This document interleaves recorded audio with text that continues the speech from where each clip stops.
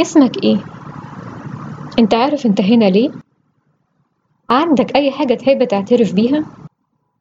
خلي بالك، لو اعترفت الحكم هيكون مخفف. اهلا بيكم في الحلقة 17 من يلا ثقافة، وموضوع الحلقة محاكم التفتيش.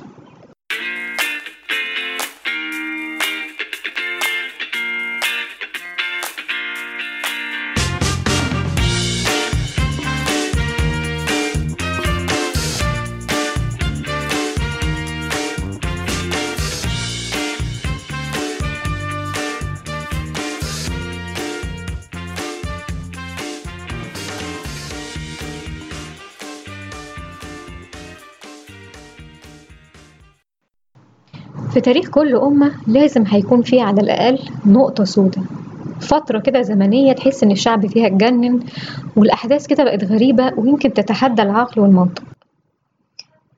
النقطة السوداء اللي هنتكلم عنها النهاردة من تاريخ أسبانيا، حوالي 400 سنة، نقطة سوداء بس كبيرة شوية، من 1478 ل 1833. الوقت ده يا جماعة كان فيه مسلمين ويهود ومسيحيين عايشين في أسبانيا، وفي الوقت ده برضو اتفقت الملكية والكنيسة مع بعض إن الهرطقة أو الكفر خطر جدا على الدولة، ولازم يكون في وقفة علشان يبقى فيه دين موحد بس في أسبانيا. المحاكم دي يا جماعة كانت محاكمات أصلا دينية، والكنيسة كانت هي اللي مشرفة على الموضوع ده، وكانوا بيحوطوا كده بيعملوا الجو من السرية التامة على اللي بيحصل جوه المحاكمات دي. ولولا ان هم كانوا بيعينوا كاتب يكتب تفاصيل المحاكمة، يمكن ما كانش هيبقى عندنا كل التفاصيل اللي عندنا في الوقت الحالي ده. اللي كان بيتقبض عليه كان بيخش في استجواب لمدة ساعات وساعات، يسألوا عنك وعن عيلتك واللي بتعمله. ممكن تعدي أسابيع أو شهور وتتحبس حبس انفرادي. بعد طبعا الوقت ده هتبدأ تتصور انك يمكن لو اعترفت اعتراف صغير هتعدي. طبعا مش ده اللي كان بيحصل، ده كان فيه محاكمات بتقعد لمدة سنين، واللي كان بيتحاكم وبيدان طبعا كانت ممتلكاته بتتصادر. التهمة اللي كانت المحاكمات دي بتدور عليها هي الهرطقة، كانت جريمة. الهرطقة دي هي الإيمان بأي حاجة كنيسة قالت عليه إنه غير صحيح، والكنيسة هنا المقصود بيها هي الكنيسة الكاثوليكية بالذات. طبعا التعذيب كان وسيلة مشهورة جدا علشان يخلوا السجين يعترف، وكانوا الحقيقة يعني عندهم وسائل مبتكرة جدا في الوقت ده. يعني مثلا يكتفوا السجين من ايديه من ورا ويعلقوه وفجأة يوقعوه، وطبعا كتافه الاتنين كانت بتتخلع. في وسائل تانية كتير بس يمكن أنا مش عايزة أفزعكم قوي. لو عايزين تقروا عن الموضوع هتلاقي مصادر كتير جدا، وهتلاقوا تفاصيل جامدة جدا على أساليب التعذيب اللي كانوا بيستخدموها. طيب هنسأل نفسنا، لو أنا في الوقت ده كنت مسلم، هل كان ممكن يتقبض عليا بتهمة الهرطقة؟ طبعا. طب ولو أنا كنت يهودي في الوقت ده، هل كان ممكن يتقبض عليا بتهمة الهرطقة؟ طبعا. طب لو أنا مسيحي بس مش كاثوليكي، ممكن يتقبض عليا بتهمة الهرطقة؟ طبعا. الله. طب لو أنا مسيحي وكاثوليكي، هل كان ممكن يتقبض عليا بتهمة الهرطقة؟ طبعا. لو أنت كنت بتعمل أي حاجة الكنيسة كانت بتقول عليها لأ، ممكن جدا يتقبض عليك، لكن طبعا الحكم كان بيبقى مخفف على الكاثوليكيين. طبيعي جدا إن في الظروف دي الناس اللي من ديانات تانية ممكن تحول وتبقى مسيحيين كاثوليك، لكن هل ده وفر لهم الحماية؟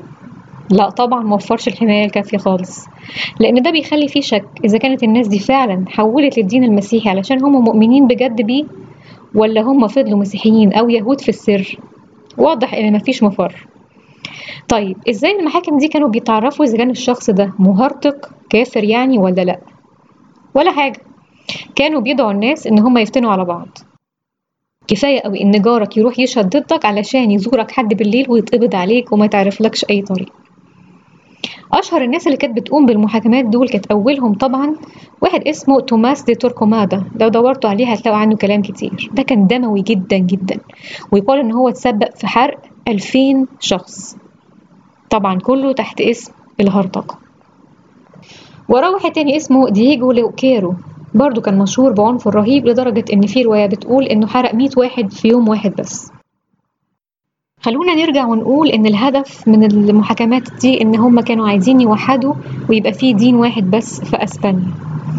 فبدأوا يصفوا كده الأول اليهود ووراهم المسلمين. سنة 1492 صدر قرار إن اليهود قدامهم يا إما يتعمدوا ويبقوا مسيحيين كاثوليكيين يا إما يرحلوا، وكانت النتيجة إن في حوالي 150 ألف يهودي ترحلوا من بلدهم. بعد شوية المسلمين نابهم الحظ جانب. سنة 1502 حصل لهم نفس الشيء، وسنة 1526 اتمنع الإسلام خالص من أسبانيا. وبعد شوية اتجهوا للمسلمين اللي اتنصروا اللي هم اسمهم الموريسكوس، ودول فضلوا يضطهدوهم لحد تقريبا سنة 1614 اطرد أكتر من 300 ألف واحد منهم. الحقيقة فترة مظلمة فعلا في تاريخ أسبانيا ونقطة سوداء موجودة لغاية دلوقتي.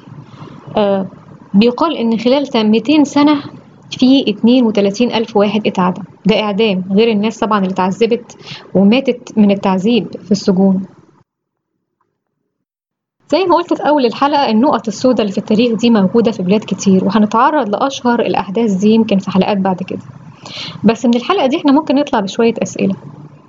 إلى أي مدى ممكن بلد تقدر تعيش ويبقى فيها ديانات مختلفة وتعيش بسلام؟ هل في نماذج لبلاد حصل فيها فعلا كده؟ طبعا فيه. طيب إلى أي مدى المفروض إن رجال الدين يتدخلوا في السياسة؟ ده سؤال طبعا اللي خلى الناس تطلع بفكرة العلمانية، وهل دي فكرة كويسة ولا لأ؟ جايز نتكلم عنها في حلقة بس قدام شوية. أشوفكم الحلقة الجاية إن شاء الله.